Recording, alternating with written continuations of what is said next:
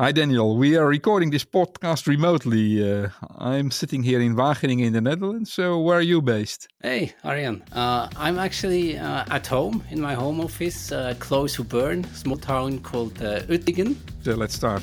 Fascinating technology enables TV, video, AR, VR.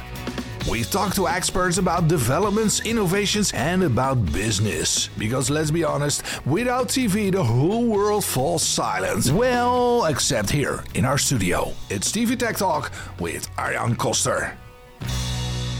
I am Arjen Koster. Today we're going to talk about building a set-top box and what all things one has to consider. And therefore our guest is Daniel Glauser, Head of Entertainment Devices of Swisscom. He has over a decade of experience on IPTV and has built Swisscom's latest set-top box.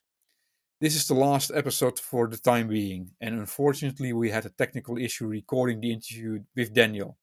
So please excuse us for that. Having said that, enjoy the ride. Let's start. What is a set-top box? Okay, we really start with the basics. That's nice.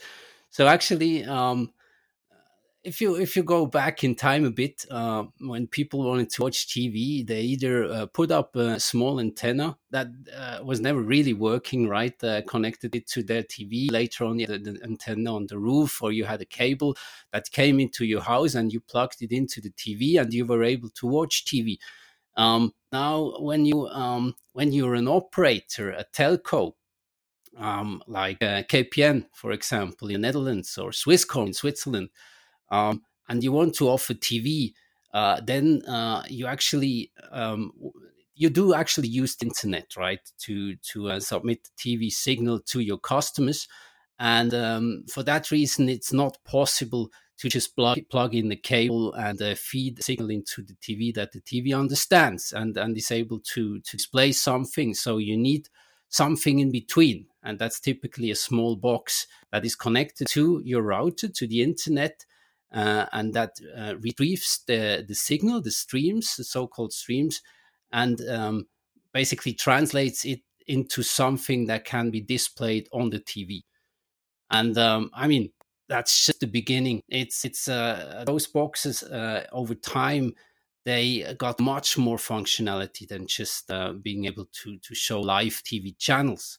There's apps and there's possibility to record, to time shift, and so on and so on. You said as an operator, you need such a box in between that converts something that comes over the internet and puts it on the TV. But nowadays, there are all kind of smart TVs, so you don't need those boxes anymore. Well, that's actually a really good point, and something that has been of great interest for myself already years ago, because that box is, on one side, it's a good thing for the operator or the telco. I'm coming back to that in a second. On the other hand, it's cost, right? You have to build those boxes, so you have to invest in that technology, and then you have to basically buy the boxes from your manufacturer. You have to ship them to your customers. Those boxes, they also break. At some point, you have to replace them. So there's the whole logistics aspect to it, and so on and so on. So all the operators, they actually want to get rid of those boxes from those perspectives when you're just looking at cost. On the other hand, what such a box allows you to do is basically owning the user experience completely. So if you just offer content or offer an application on a smart TV, you're basically integrated into a platform of, let's say, a Samsung or an LG or one of those TV manufacturers. Or it could also be one of the boxes like Apple TV and so on, where it works very similarly. There you're just integrating as an app. While on your box that has your brand and that you send out to customers, you own the user experience and the platform from end to end, right? So it's really it has a lot of commercial aspects to it, as well as a lot of aspects of tailoring the user experience to your particular market, for example. I would say operators are a bit torn between still wanting to send those boxes to the customers or just being present as an app on other platforms. Makes also the responsibility very clear. If it breaks, you call the operator.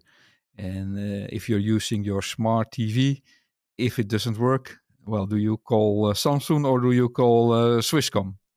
that's that's always the big question, right? And the one taking the call also again has the cost at the end of the day of that customer care case. But Swisscom choose to build its own set-top box. Why can't I buy it as a customer in the shop? Let's see how that works in the future, right? There's certain things that are happening, that or certain agendas of people pushing into that direction of having boxes that work on all networks and with all operators. But as of today, IPTV, so how you basically distribute TV over IP, over the internet, is not something that is standardized. A lot of it is quite proprietary, and therefore, if you even if we, for example, would offer our boxes in some online shop in Switzerland or some retail chain, someone who would be purchasing that box and which is connected to their TV at home, if they wouldn't be a Swisscom customer in our case, that box just wouldn't boot up and wouldn't work, because it really needs a subscription and Swisscom network currently to boot up and to display something on screen. There was this necessity for you to design your own box or to come up with your own box. You branded it. So can you tell us a little bit on how you came up with the latest box that you brought to Swisscom? What does it take? The latest one actually, the starting point why we actually kicked off that project to build the latest one. It's called actually Swisscom Box 21. Was cost efficiency. It doesn't sound super interesting, right, if you start there. But what we did before was we basically built a box that was called the Swisscom Box. It was launched back in 2019. That basically brought together far-field voice with a typical TV set-top box. So you were able basically to talk to it. And what is far-field voice? So that box was just sitting below your TV, and it was listening to you as soon as you said, "Hey, Swisscom."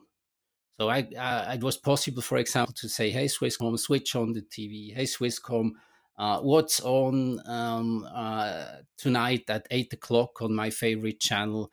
Or show me yesterday's recording, and so on and so on. Basically, it's very similar to something like that you might know from the Google Voice Assistant, from Siri, from Alexa, and all of those guys. But we basically built our own thing there, because we already saw earlier on that there's a lot of use cases that really work well when you bring together TV or content consumption and the voice interface. And I think you were one of the first in the world doing that. Yeah.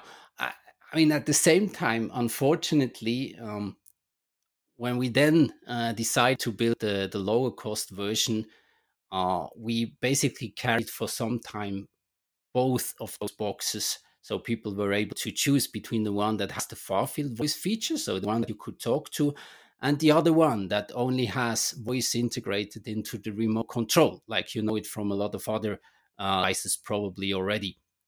And we saw that, or we are seeing that people are not that interested, so they will not pay much more for the box with the voice integration than for the other box. So basically, what's probably going to happen is that the new box without the far field is kind of over time killing the predecessor that has more features, that has far field integrated.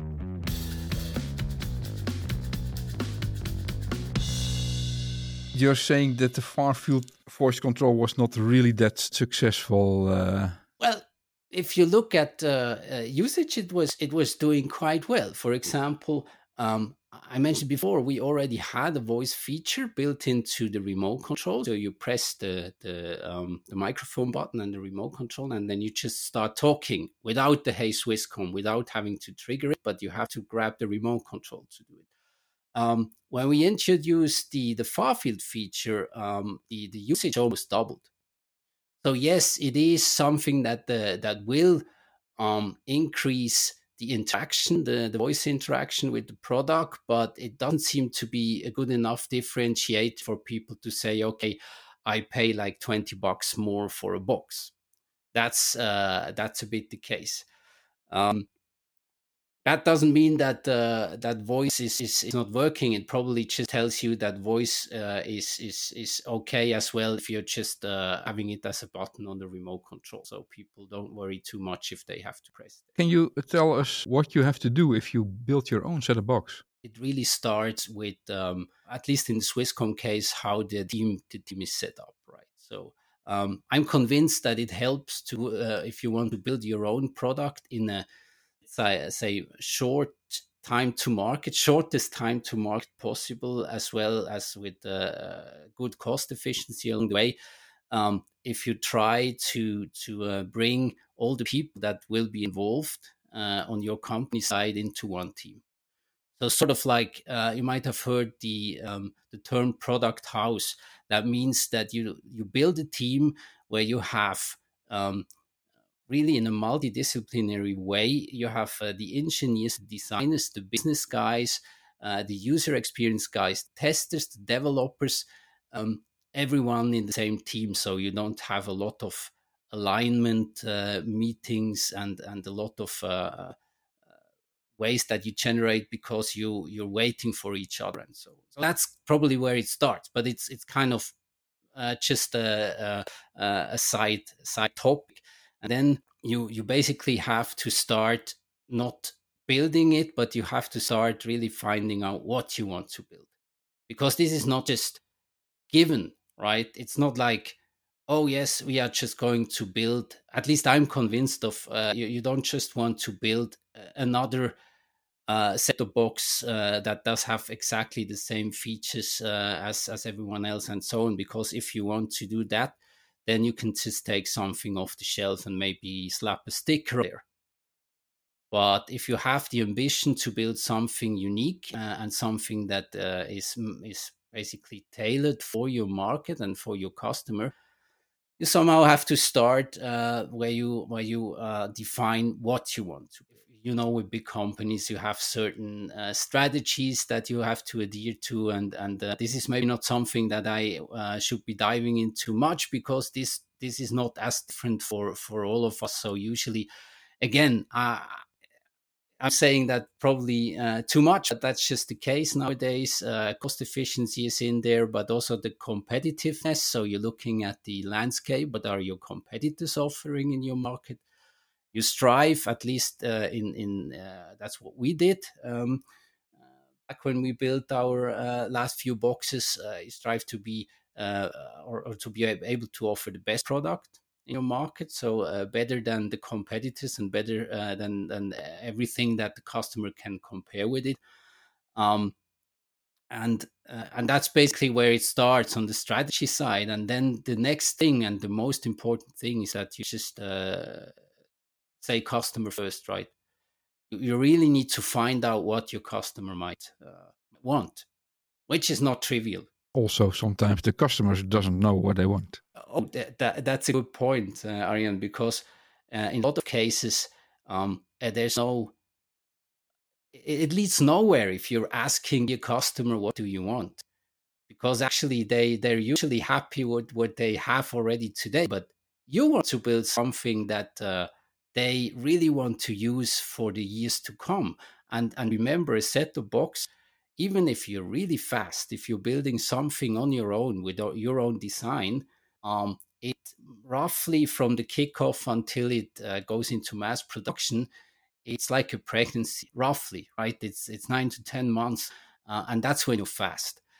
So between nailing down the requirements and mass producing it, there's months and months, and then that thing is going to be with you for a very long time, because replacing it out there, if it's 2 million times out there in living rooms of your customers, it's super expensive. So it will be there for 8 years roughly, maybe more, maybe a bit less, maybe a bit more. but you really have to try and put in what is required and important and appreciated for those years to come. But you don't want to put in stuff that is just expensive and doesn't make a difference. So it's a mix between knowing what's going on the technology side, and there I really love to work with people who are really who love technology, right? I'm still after all those years of being more on management side, I'm a guy who still loves software and hardware and technology and so on, and this is one of the drivers. You have to work with people who really have a good gut feeling for what the customers want, and then you have to work with all data that you can somehow get a hold of, even if that data is just the current situation. And then there's people that I always admire that really come to the right conclusions out of that current data and kind of can take the next step based on this. So, Daniel, we ask every guest to think about 3 key people from past, present, and future. 3 key people. Whom did you learn the most from? Which colleague inspired you last week? Which person in TV tech would you like to meet? So, from whom did you learn the most in your professional life? Yeah, okay. This is for sure Peter Fragelius, who was my boss already when we started the so-called TV Plan B to replace the Media Room product in 2010 at Strategy and Innovation. We later had the opportunity to change over from strategy and innovation to the actual product development, and he was my boss and mentor for years. So I really learned a lot from him. As usually, I'm having a hard time limiting myself to just one person. So let me just add 5 seconds here. So there's also a lot of other people like Rob, who was already here on the call, that I learned a lot of. Didier Zwirsky, Beat Hermann, and certainly also all the guys from those multi-operator information exchange groups like yourself, Ariane, back in your role at KPN. Second question, which colleague made you happy last week? I'm actually currently not at the office because you mentioned it in the beginning that I'm in a kind of a transition phase to a new position. So I need to go back a little bit further and basically... Again, I'm breaking your rules a bit, but it's my whole team that I was leading for the last few years because their reaction when I told them that I was leaving and going for something else, that was really great, and it showed me that they value me and appreciate me as their manager and us as a team, and that makes me really happy. And then, which person in the TV tech would you like to meet in the future? That's the most difficult one, actually. I think learning from each other is super important, right?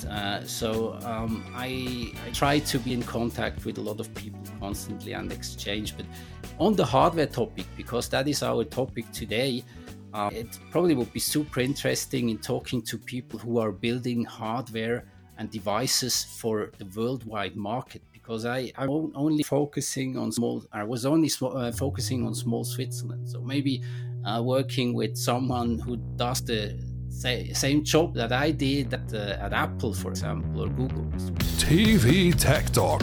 This is TV, man. So maybe we can continue on where you left the story. I think you're around the time that you put all your requirements there. You know what you want, and then what is the next step? The next step is basically you, and that's where it gets more close to what you were originally asking. You start building the device, right? And just to send that ahead, in that process that I just described, you're not always right.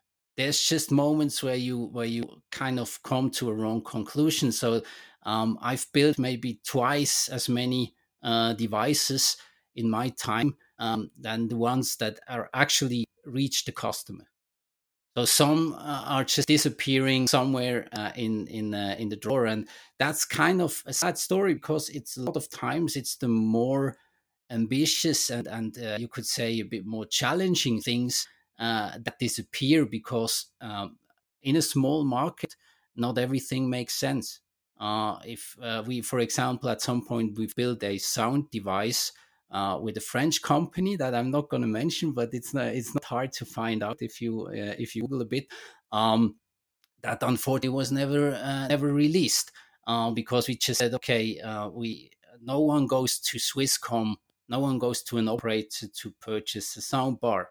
Bad luck, right? And then that thing disappears. But let's focus on the things that were actually coming to the market. So in our case, next step is then typically you decide what technologies to put in there, and this coming also from the first step that I mentioned. Some you have to have in there, like regulatory stuff. What do I mean with that? For example, the power consumption in standby, or the power consumption over the full year of such a device. There's always laws regulating that, so there's not too much room. You have to try and squeeze it in so that it works. Then there are certain technologies that are standardized that need to be in there as well. And then you have a part that is where it gets a bit more interesting, because that's where you, for example, fit in things like voice control, right? Because and there you can get creative and try to add functionality that hasn't been there yet, and so on and so on. So that's where it's really important that you talk to a lot of people and get their opinion, existing partners, new potential partners, and so on. I mentioned already that it's important to put the right things in, because that device is going to be in the market with your customers for years, right? So you have to know which stuff to throw out and which things to keep in. For example, one of the huge discussions you always have is about the interfaces. So at some point, the analog video out was just falling away, right? But that was a bit that hurt a bit for some people, because then they had to basically switch out their TVs.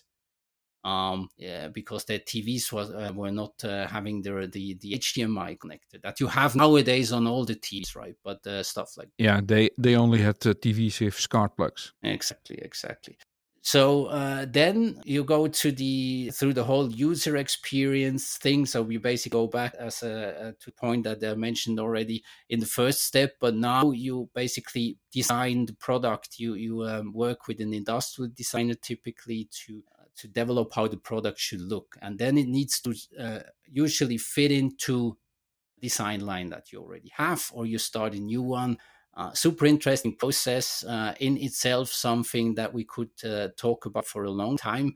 Also something where everyone in company who is involved has an opinion, because this is what you see, right? This is what you can touch, and it's easy to discuss about it, and it's fascinating to discuss about it. So this is something that typically takes more time than you would imagine, but it's important. And I mean, I've always had the pleasure to work with really good designers there. If you look at the design awards that Boxes got, it was really great up to today. Even more important here on the design of the product is the remote control.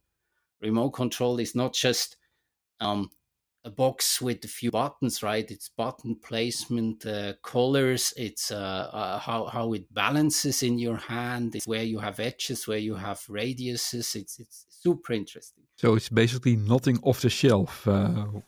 What you did? Actually, not. That's that makes it even more interesting, because you start basically on a green field, and then stuff starts to materialize, and at some point you see it in your customers' homes when you come there, and they always have an opinion about it as well.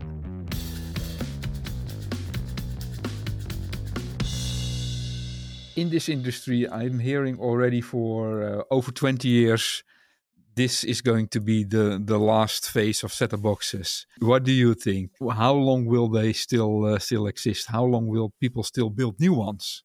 It really depends on where you come from. So if you're an operator who's already has a huge customer base. Those customers are used to watch TV with a box.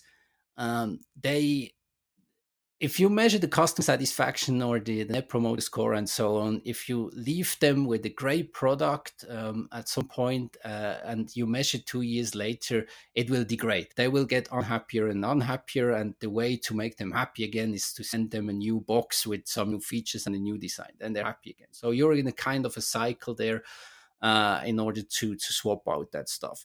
So I think in a lot of cases, we will see that continue. At the same time, now most of the operators, they're also offering direct-to-TV options. They're offering apps that work on Apple TVs and Chromecasts and other devices. So I think the whole thing will get a bit more diverse, where you had maybe in the past approaches set-top box only, maybe mobile and a bit of browser, and that was it. Today, typically you have all screens, and it's going from set-top box towards what we call a platform mix. And that platform mix you have to adapt depending on what happens on the market. I still see that for the next 5 years, set-top boxes will be there, and also new ones will be built. But it is becoming less. And it is becoming less because of the other options that you have to watch content on the big screen. So Daniel, was this really it? I'm glad that you're asking. No, not at all. Actually, this is just the beginning. What then follows is kind of more the really technical work to kind of come from an idea and have it materialize later on in the living rooms of your customers. And there it's much more about selecting your technology partners, like the chipsets and the key components, selecting someone to manufacture the device, and so on and so on, and then going to mass production, blah blah blah. So there's much more to that topic. Certainly, you're right. Thank you. This was TV Tech Talk. We will take a break for a while. In the meantime, if you have questions or suggestions, go to tvtechtalk.nl. Thanks for listening, and we wish you all the best. Thank you for listening. Feel free to get in touch. You can reach us via tvtechtalk.nl.